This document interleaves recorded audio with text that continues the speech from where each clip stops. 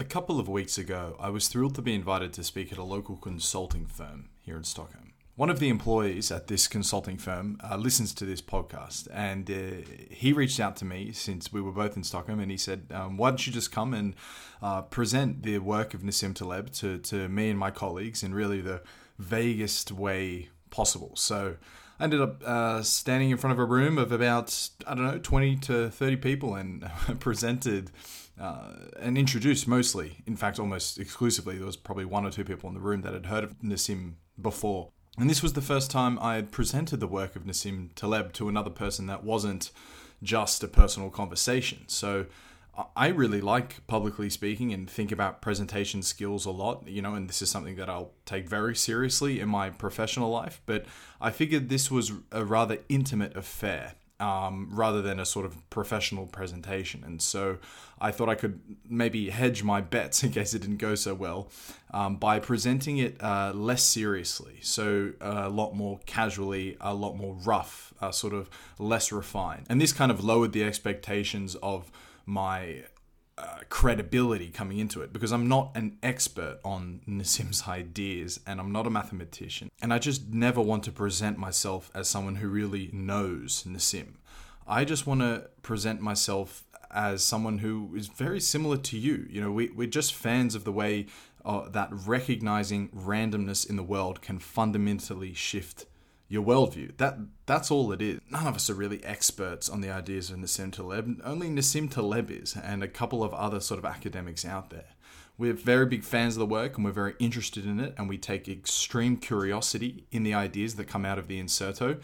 But to present yourself, and in my case, to have presented myself as an expert just felt totally wrong. So, yeah, I wanted to lower the the bar of expectations a bit. Obviously it's always best to underpromise and overdeliver, but that is what this podcast is. It is a copy of the recording of that presentation. I trimmed it down, hopefully to rough out some of the edges. But before we do it, I just want to say as a disclaimer that this was recorded on a computer microphone, and so for that reason the audio isn't as crisp as I'd like. And as well, also beware that I'm speaking to a room of people live, so this isn't a sort of organized talk, or it's not going to be presented as an organized podcast. It's a discussion of the ideas of Nassim. Specifically a discussion of how can we predict a future of infinite possibilities based off a finite experience of the past. So in there, we mostly will talk about the black swan, anti-fragile, skin in the game, and the minority rule.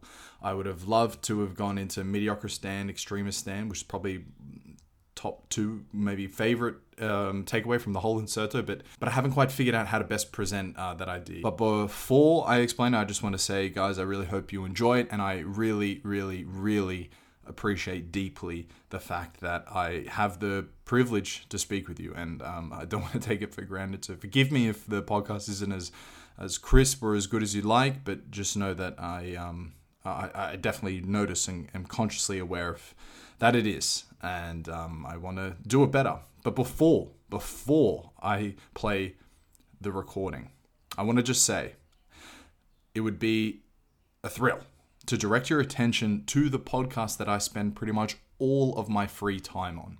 It's my interview podcast titled A Curious Worldview. So many of you probably have heard me shill it here before, but I just want to shill it again, especially to a new listener. I'm approaching about 100 episodes now over there, so there is a healthy library for you to dig into. The guests so far have ranged from economic development. We had The Wealth of Nations, James Robinson, Tim Butcher and the Broken Heart of Africa, Jim Henry, who's the godfather of kleptocracy and financial secrecy journalism, all the way to one of my favorite episodes with Jack Weatherford, the author of Genghis Khan and the Making of the Modern World, podcasts on geopolitics with the absolute best in their field, as well as a top to bottom on the semiconductor industry. I had some of the best photographers in the world on, someone who will go down in history as one of the best wildlife photographers of all time, Marcel van Oosten. As well, recently there's been a lot of episodes top to bottom on the promise of geothermal. In and amongst that, I have a bunch of episodes on famous explorers and adventurers from history, people that I just project onto completely. And some of my most famous guests are actually the ones that are incoming. They're currently being edited and in the pipeline, as they say. So it will come. And it's super easy to subscribe to this podcast, and it would be a huge help and benefit to me if you all did that. So please consider swiping up your phone now and clicking the top link in the episode description and subscribe. If the link doesn't work, please take the extra effort and Google The Curious Worldview in whatever the search function it is that you're looking on, whether it's Apple, Spotify, whatever. Now, obviously, not every episode will be for you, but since we are met here discussing the work of Nassim Taleb, I'm assuming that we have quite similar interests. So there will be occasional episodes in there that suit you as well. So swipe up now, subscribe, and then in a few seconds, I will play my presentation of Nassim Taleb to the Miltton Consultancy firm here in Sweden. Okay, amazing. So as Pedram introduced, this very handsome man here is Nassim Nicholas Taleb, Lebanese-American author. In the 5 books, which comprises this series of books, there are a few that I'm sure you've heard of. In order, they're written Fooled by Randomness, The Black Swan, The Better Procrastinator's Anti-Fragile, and Skin in the Game. So you guys are a consultancy firm. I'm sure you have a lot of Management 101 business language, which is flying around a lot. People talk about anti-fragility all the time. They talk about skin in the game all the time. They talk about the black swan all the time as well. So he writes, if you ingest the books fully, it's so compelling. It can be the type of ideas that just worm into the base of your skull and do change the sort of outlook on life, the way you see, the way you think about randomness, risk, but most importantly, the way you think about serendipity, the way you think about chance, and so forth. So I'm in the first few slides going to try and explain as much as possible without the full context of his books, how it might have affected me, and then some ideas then from the books. So any Danes in the room? So this is a quote of Søren Kierkegaard, who was a Danish guy. And he wrote this well before Nassim lived, obviously, but I think it encapsulates perfectly the magnum opus of what all of Taleb's work is. That is, life can be understood backwards, but it must be lived forwards. Taleb repurposes it as, how can we predict a future of infinite possibilities based off our finite experience of the past? So I presume most of the room is Swedish. As you were at, say, this point in your life, did you know, say 18, or before you met your partner, maybe there's some single people in the room, you haven't met the partner yet, the type of moments there that completely changed the direction that your life was going to take, are so significant and crucially, mostly completely random. And that's it's an exciting thing to think about, because as Taleb goes on to talk about, particularly with this idea of anti-fragile, you want to embrace randomness, accept randomness, and try and map it out as best you can. But as you stand here, your life today, who's to say who's to say which path you're going to take? You get a tap on the shoulder tomorrow. The dream job of your life in Nairobi has opened up. It's just for you. Take it. How divergent are the paths that the life could take? And that looks into this thing, the black swan. So again, please interrupt me or give me some feedback if it's too fast or not understanding your qualifications and so forth. The Black Swan is the second book in the installment, and I'm sure you've all heard of it. Actually, has anyone heard of it? Or I've heard the film, but that's nothing to do with that. No. Perhaps you could give a quick synopsis. No, I wouldn't do a synopsis of it. I just heard of it. Or your understanding of it. No, I live that too. Okay. The notion of completely outsized, unpredictable events that obliterate and shift whatever your risk profile of a particular market, a particular population is. And I mean, try and think about this in your own work. All the different clients you work with, the different industries that they're in, the way that maybe you interact with each other or interact with them. What are these crazy outsized events that you never saw coming that came in, completely shifted, the way that you have to look at everything? And so the point of thinking of a black swan is, what can be done about them, and how can you, they're inherently unpredictable, so you can never properly predict them exactly, but how can you become resilient to them when they eventually might come into your life? And the black swan is not just negative. You You run into the salad line, the person that becomes your wife or husband.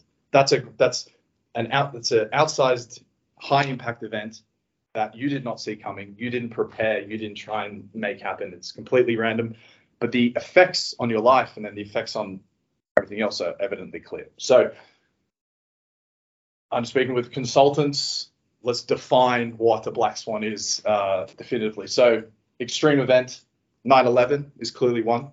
If you were walking the streets of Manhattan on September 10th, you were completely unprepared. No one was thinking about what was going to happen the following day, and the way that shifted an entire city's culture, and then financial markets as well, but then as well, so many other things. The fact that in Arlanda there is such strict airport security is largely consequence of an event that happened across the other side of the world that no one saw coming, right? Billions of dollars converted just like that. It's new industries into new practices because of a black swan. The Indonesian tsunami, once in a 1,000-year weather event. Sure, maybe it comes around once in 1,000 years, but it's a black swan if you can't say definitively the time and day that it's coming, because you cannot then adequately prepare for it. They have an extreme and outsized impact. Imagine if you were a Mayan in Veracruz and you see over the horizon come this vessel full of Spanish people with horses.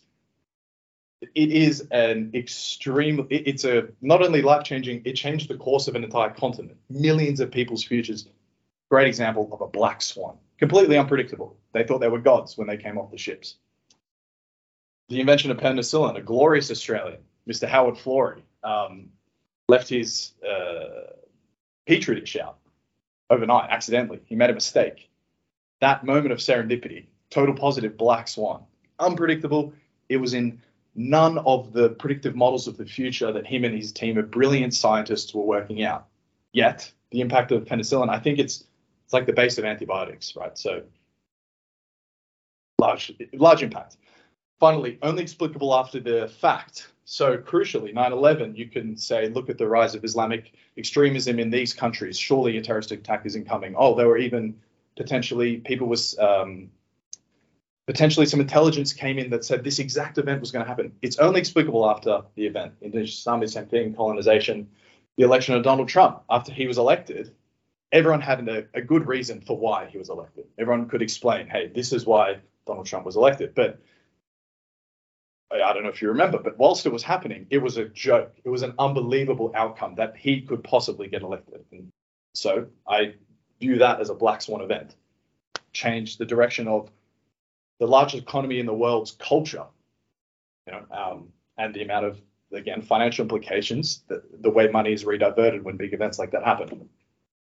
Catalyst of World War I, huge black swan event, completely redirected the future of the European continent. And I should also say as well that if hopefully this all makes you interested in Nassim and his books, and then you ingest them in your own time, and you can see from him, because something about Nassim is that he's an incredibly, he's one of these sort of tail end outliers when it comes to the ability to communicate. He will neatly wrap up what I just stumbled through with a nice clean aphorism, and it makes it very understandable. So I would encourage you to read it. Now, the answer to the black swan, this maybe becomes a bit more personal. Another buzzword, another title of a book he wrote, anti-fragile, the idea of gaining from disorder, Nietzsche said, what doesn't kill me makes me stronger. Kanye West said, that don't kill me will only make me stronger. It's true. Think about when you go to the gym. Pedro and I were arm wrestling. He's much stronger than he looks. So he was... None of this ever happened. So when he goes to the gym, what's he doing? He is using an isolated...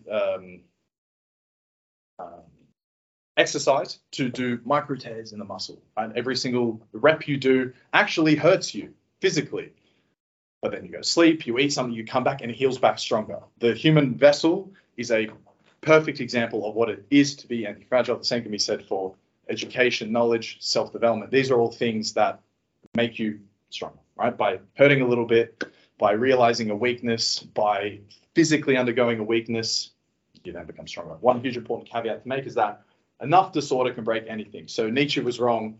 That doesn't kill you, doesn't always make you stronger. if you're hit by a car and both your legs are taken out, you're not coming back stronger, right? So there's a threshold to disorder, and I won't talk about it here, but I think and test the room on it, but I did a podcast about antidepressants and anti-fragility, because I think they fit into this model very neatly. But if you want to talk about it, we can talk about it later, but I think it's a fascinating look at an application of anti-fragility. So embracing randomness is far less than ignoring it. If you decide to close your eyes to the world and not embrace the risk, or not at least notice the risk, you can still make it to the end. You can still lead you can get lucky. You can lead the good life, have a fulfilling job, have a loving family, have a nice standard of living. But you got lucky for that.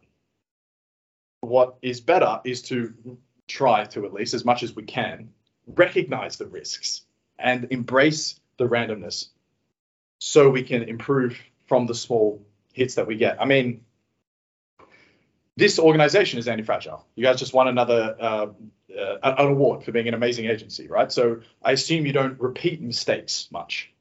If you make a mistake, the idea is that you're not going to make that mistake again. You improve from it. You become more of an anti-fragile organization because of that, and individually as well, mistakes that you might make. And all of the individuals in this organization, every time they improve a little bit, the whole organization becomes a little bit better. It's this notion of learning from mistakes, embracing the randomness. Your resilience gets a little bit bigger over time. But on the caveat, if you were to say, just make a unforgivable mistake to your biggest client, that's exceeding the caveat for the disorder. It's not. Anyway, so Taleb writes, I take risks crossing the road every day. So according to you, I should just stay home in a state of paralysis. The answer is that we don't cross the street blindfolded, because if you think about this as an analogy for life, there could be some fool who is blindfolded and runs across the street, and he gets to the other side, and he's got a better standard of living than you, and he got the job ahead of you and everything. But he got lucky that he wasn't taken out along the way. Okay. The answer is that we use sensory information to mitigate our risks and reduce exposure to extreme shocks. So although some other people might be lucky, or some other organizations, maybe they have this legacy of hundreds of years of goodwill at their disposal. McKinsey and Company, are they better than Miltton? Probably not. BCG, whatever, these like legacy organizations, they might get the biggest clients, the best deals, but they are largely, I can't speak with authority on this, but I would say maybe they're free riding a little bit off great reputations or just being the biggest, baddest guys. Are they necessarily fully, blindfold off looking at the world as much as you? I hope that analogy made a little bit of sense. No, I know. This is, Steve Jobs' quote, which is repurposed for anti-fragility. Eliminating obvious downsides like bad habits and debts, write a good life. But eliminating good things as well, so you can focus on the very best, will lead to a truly flourishing life. This notion of addition via subtraction, thinking about improving. That's the whole point of anti-fragility, improving from disorder. If you're a smoker, what's the best thing you can do to improve your health? Quit smoking. Remove something. So get better by removing something. Paradoxically enough, we maybe don't need to eat 3 meals a day, right? As much as it's nice to eat 3 meals a day. Paradoxically, lying in bed, doing absolutely nothing, experiencing no risk, no damage to the body, is one of the least healthy things you can do. That's like an interesting, just dichotomy of life. How is that so? How is it that we're built that we will only improve from disorder necessarily? And then how might that look in an organizational level? How might that look at your individual relationships levels? Like people say communication is the key to a good relationship. Yeah, sure. Like addressing things that are tough and hard, going through what is the conversation you want to always put off. You become stronger from that. And that's professionally, and that's also, interpersonally as well. So I love this idea of via negativa, addition via subtraction. You can think about it in many.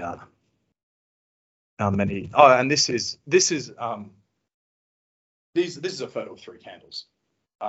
But the quote behind them, I think, is one of the most just crisp, pure, beautiful bits of writing from Taleb. And think about it in the context of what we've just said, or what I've just said with anti-fragile.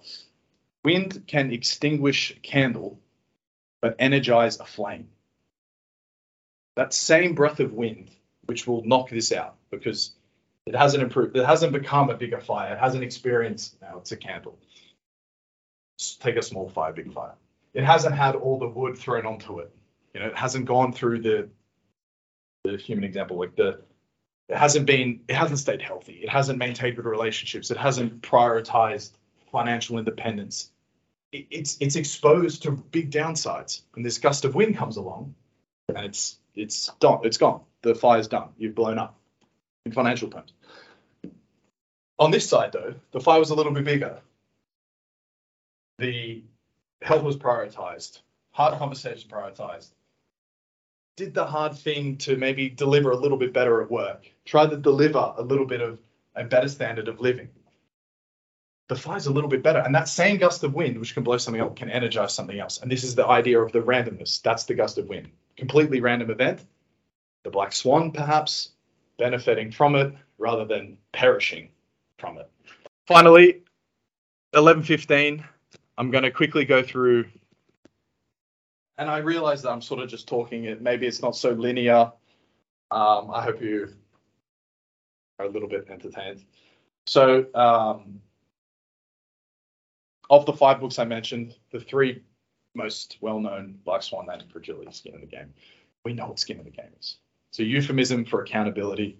That saying is in English at least. Actually, I wonder, this is a saying in Swedish as well? No, it's not a saying in Swedish. No. You know what it means. That makes sense, right? For sure.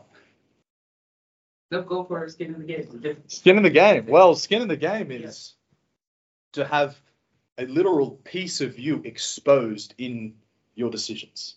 You're accountable for your decisions. You might reap a ridiculous upside, but should that decision go wrong, you must be accountable for the downside. This is an ancient notion. In the book, he talks about Hammurabi's law. 4000 BC Mesopotamia. In the center of town stood a pillar where they had the laws of society written onto it. This is where an eye for an eye, a tooth for a tooth comes from.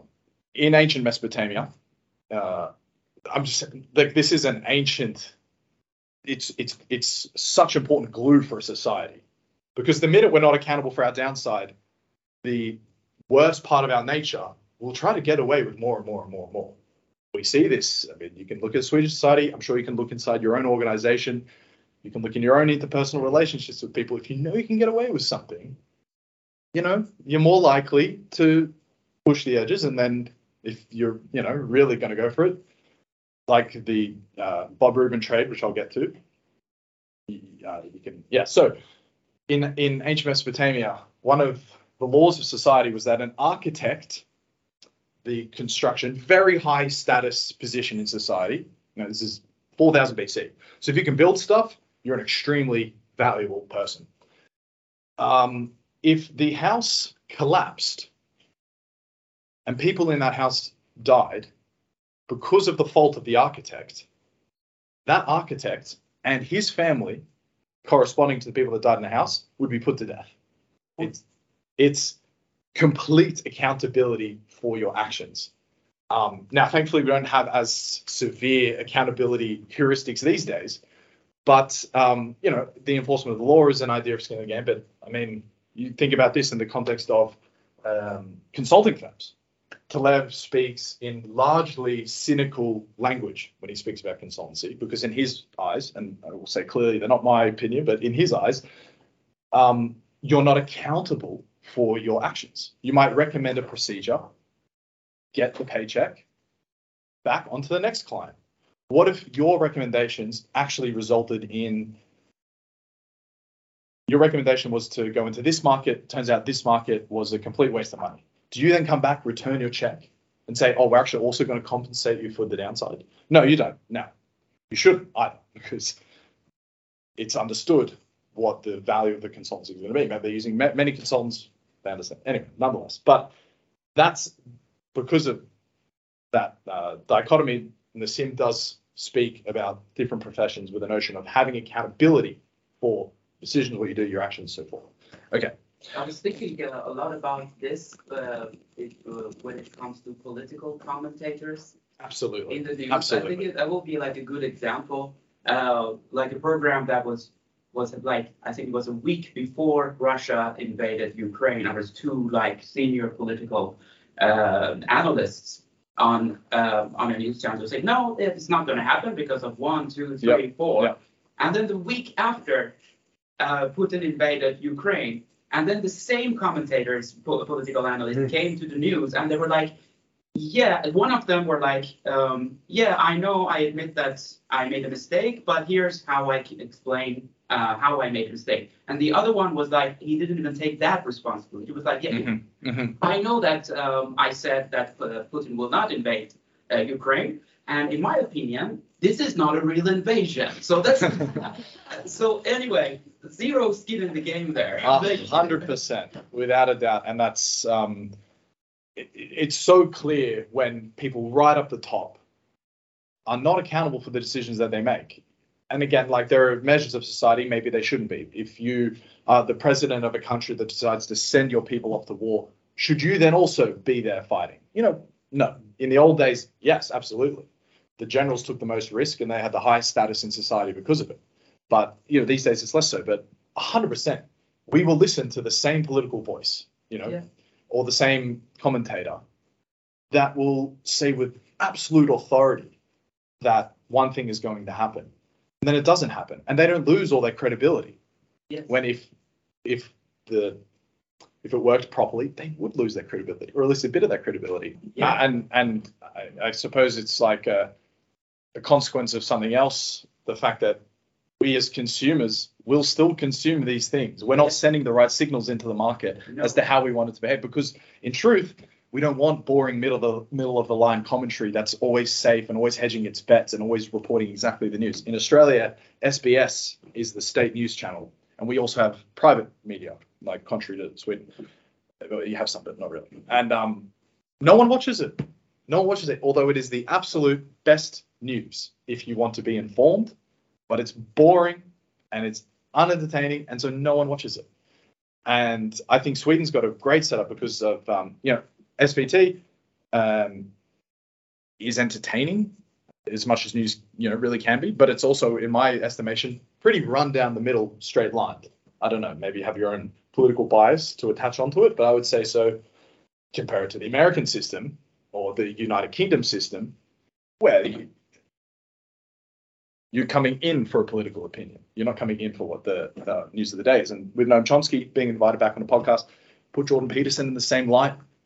They're entertaining people, and for these reasons, like, they're going to come back and back again, even though. But the problem is, us as consumers are not sending the right signals back. If we wanted them to be accountable for the downside, we'd stop listening to them, and we'd maybe ask them to be accountable. But unfortunately, we don't. But that is obviously another topic. But 100%, it comes back to this notion of being accountable for your decision. It's a euphemism for accountability, having skin in the game. And again, like much of the other stuff, it can be extrapolated all the way down to interpersonal relationships, all the way up to how we interact with our government. Bob Rubin trade. So one must own their risk.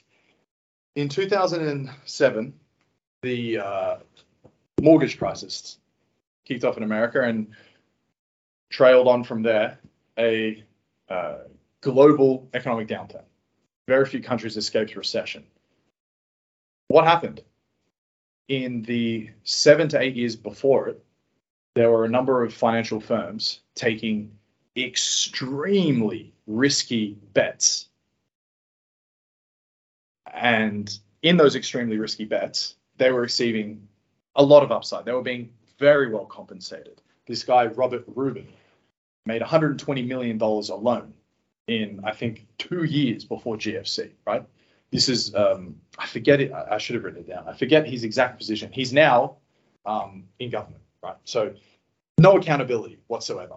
But because of the acts of Bob Rubin and hundreds, potentially thousands of other very, very savvy financial traders, they leveraged up risks to the point where, as we all know, the market crashed. Now, when the market crashed, it was the taxpayer, people completely ignorant and certainly not involved financially in the decisions that led up to the crash, who ended up, through their tax money, bailing out the banks. If there was skin in the game, these traders not only would have had to have returned the money they made, they would have gone out of business and they would have gone bankrupt, because all of the rest of the money they had would have been paid back into the system to try and account for the asymmetry that's happened there. So the bankers privatized the upside and socialized the downside. Zero skin in the game. They were not accountable for the risks that they took. I got a question about his investment. He had this black swan strategy when he invests. Is he very wealthy now, or? Yeah. So yeah, it paid off to have this black swan. Yeah. Strategy. Yeah. He talks about it as the barbell strategy. He'd have 5 to 10% of his assets at any given time exposed to extremely risky high upside events like the downturn of the market, and the rest of his money in the most boring investment possible, which is US bonds. So he was safe with the absolute majority of his money and exposed himself to make the big upside on the other events. I'm not sure what his net worth is, but he made FU money that he talks about, and that's why he retired and just writes books now and is a Twitter bot, manacking on everyone. Yeah, in terms of what we do, that sometimes like marketing campaigns. So a black swan example can be campaigns with a little bit of a shock value in the content that creates some polarization in the market. But in the long run, we'll see that how the future of the market was actually influenced by that polarization created by that campaign with a bit of a shock value. Now, regardless of like how one can see this in ethical terms, but this is something that has been applied. I'm not sure if we have done it, but this has been applied in the market throughout the years. Can you think of an example? I think when I read Ryan Holiday's book, Trust Me, I'm Lying. So he wrote a book that was about his experiences as a shock value marketer. And then he said, no, I don't want to continue that life anymore. So he invested in other things. He became like a self-help guru there. But he wanted to market a film, a very low budget indie film that one of his friends created. He created this like a billboard with a very polarizing message. I'm not sure what it was, but that actually led to that low budget indie film becoming like a bestseller because everybody wanted to see it through that. Yeah, it's cool. And like you said, how that shock value might then be normalized into everyone else's marketing campaign. That theme of survivorship bias is rich throughout all the 5 books. I mean, as you well know, the part of noticing the randomness is also realizing the biases. Where is survivorship bias, and why is something taken at face value when it's just a result of copying iterations for so long in a certain film? Right. So how do you for us that we usually look at the past data and we build some predictive models to predict the future of the data? Do you think there is a way to take into account these types of topics like black swan and accommodating a degree of randomness and the future outcomes of these randomness into our work? Is it something that you think that's consulting firm that has focus on customer analysis? Look, needs to consider. If I could confidently answer that question, I'd have my own billion-dollar firm. So I don't think that's the case that I could recommend something. But to think about it is 100% worthwhile. And noticing, for instance, in your past data, where is the noise? You know, what can you just dismiss as being a waste of time, or bad variables that's going to, and maybe get rid of predictive models altogether? But I know you can't. Like, there's a great anecdote in there about firms consulting their clients and offering as a heuristic to the investment. This is in oil and gas. A huge part of the financing is going to come off to, well, what's the price of oil going to be in 2 years? We don't know the price of oil tomorrow morning, you know? So in this case, that heuristic is absolutely worthless. In fact, it's worse than worthless. It damages the model because you don't know what the price of oil is going to be. In 2019, they had zero, absolutely no one, there was no trader in the world who would have mapped the history of oil since 2019, for example. Yet there would have been hundreds of firms out there that relied on the price of oil and the future heuristic as a very important variable to the investment money that they're taking, you know, as you all well know. So I don't know, to be honest. But to think about it, this is probably the answer. Make an assumption about a coming black swan. You have some historic data that we look at. I mean, that happened, but like the pandemic, that was a black swan, I guess. I mean, they destroyed a lot of data. I mean, we have historic data we basically can't use because it's not relevant for the current time. Yeah. How can you predict the future of infinite possibilities based off a finite experience of the past? You know, like even looking at what previous black swans might have been is also, you know, next to useless, because we don't know what it's going to be. In their nature, that's something different, something new. Exactly, it's exactly in the nature of it. Taleb actually speaks specifically about COVID, and I don't know if how much of this is him being a shock jock or not, him just wanting to get attention. But he said COVID actually wasn't a black swan because we had lots of, for the longest time, we've known that the risk of a pandemic, or at least a highly contagious virus, is possible. We didn't create the right systems and barriers to somehow isolate and prevent them and so forth. What Bill Gates spoke about in his latest TED Talk, I don't know if you've seen, it's like a model for how we can police viruses in the future. But for example, if tomorrow we're in this room, we mutated the COVID virus into a 50% mortality, that's a huge black swan, clearly. I mean, but it's, yeah, the mutation going from what it is to something completely unthinkable, that is the black swan. I don't know if that helps. Talking about predictive modeling or things that we do, like predicting in the future, I mean, it becomes too narrow, and there's what you can open up a little bit. So you can, sometimes we talk about adding a little bit of randomness into it, so we actually get new data when the models keep updating. So you don't just do historical, nice little lying on the couch thing, or the same way crossing the road, or the same way. You can actually take different paths to cross the road. So we add a little bit of openness into the outcomes and allow new information to come in. You're more open to, if maybe not the big black swan, but if the little hatchlings comes around in this. Yeah, exactly what you just described is the process of becoming more anti-fragile, doing the new thing, exposing the downside of the new thing. You take the new road, you add a new variables. Oh, that didn't work out. Well, now we know not to do it. So 100%.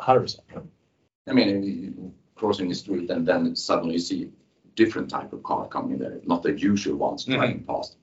You get to be a little bit wary. Strange. But wait a bit. Then I cross. Yeah. You the minority rule. Yeah. Can we just have a very yes, absolutely. That is also absolutely. This is a really interesting one. I skipped over it because I was not sure I was relevant to you guys, but I'm sure you'll be able to map it onto your own lives. I was recently listening to Malcolm Turnbull's autobiography. He's an Australian former Prime Minister. He was kicked out of his own party. And as I was listening to it, I was like, bang, this is Taleb's minority rule at play in real life. The minority rule is when an intransigent minority, 3 to 4% of the population, their immovability on a topic will sway the behavior of the other 96% who are kind of movable to it. Examples: peanuts. You can't have peanuts in schools, even though only a minority are allergic to peanuts, because that's an immovable variable for the minority and a movable variable for the majority. So peanuts are now in schools, they can't be in airplanes. Kosher, if you look at most soft drinks, they're kosher, even though how many people in this room are kosher, right? The kosher is the people that demand that it be kosher is an absolute minority, but it was cheaper for the manufacturers to just create both rather than one of each, because it doesn't make a difference to us. So all soft drinks are kosher. I really want to get this right because it is a fascinating one. What happened to Malcolm Turnbull was he was on the Conservative Party in Australia, and there were a few people and he was pro climate change, and there were a few people in his party who I think pro climate. As in he believes it. He believes it. Yeah, he wants it. Yeah, exactly. He had a lot of policy of Australia spending shitloads of money to change their energy, because we're one of the per capita one of the highest carbon emitting countries in the world. It's embarrassing. We shouldn't be. We have sorry for swearing. We have loads of natural resources, natural gas, access to more solar than any other country. Yet nonetheless, we import most of our oil. It's really silly. Anyway, in his party, there was a absolute immovable minority who were completely against Turnbull's climate change policy. And they were willing to, and because they were immovable, they were willing to convince the rest of the party that could be moved on it to change their policy as well and kick Turnbull out. It's just an example of an immovable minority overpowering a movable majority. Can you think about minority rule elsewhere? Sorry? Can you think of the minority rule? And the reason that I brought it up, we have like 7 minutes, right? Yeah. Was from an old colleague, Arvid, was explaining one day that he said, like, I'm not a vegetarian, but I happen to eat mostly vegetarian food. And then I asked why, and I said, my daughter is vegetarian. So we just started in the family, and I started by cooking more vegetarian for her. Before we knew it became a thing. Now all of us are actually becoming vegetarian. And that was the time that I was reading one of Taleb's books, which was explaining the minority rule when it comes to vegetarian. So the example that he gave was the kosher food. That it starts with someone that truly believes in it. Because the vegetarian people and vegans, they actually believe that they are like more like believing people. They're confident in what they believe. And so they're more assertive and say, this is what I believe. And this culture can spread much faster when it comes to a minority that are confident that they believe in something. An example of this was like the Bolsheviks during the October Revolution, because they were in the minority, but they actually believed in something, and that spread and became the majority rule in the long run. So that was interesting that Arvid said something that I was actually just reading about. Halal meat in the UK, another great example. Yeah. Simply just because it's too expensive to create two different types of meat, and there was significant enough of an immovable minority that now in many, many places throughout the UK, you're just going to by default be served halal meat. Yeah. In political parties, I had examples, but I can't. My website is now too slow to load, apparently, which is not good. But think about, as an example for why both left and right are now largely extreme and there's way less center. Yeah. The minority on the hard left and the hard right are immovable in their positions, to the point where the rest of the behavior of people in that party just succumb to it, and because they're movable, So in much better language, Taleb describes it. Yeah. Was it anything else, Ryan? Or No, that was all. That was all from me. Yes. Really interesting session. Yeah, I really enjoyed it. Okay, amazing. Yeah. Okay, before you go, just one more plea for you to please subscribe to the Curious Worldview podcast. It is the absolute best thing you could ever do for me. It is the top link in the episode description. Cheers and ciao.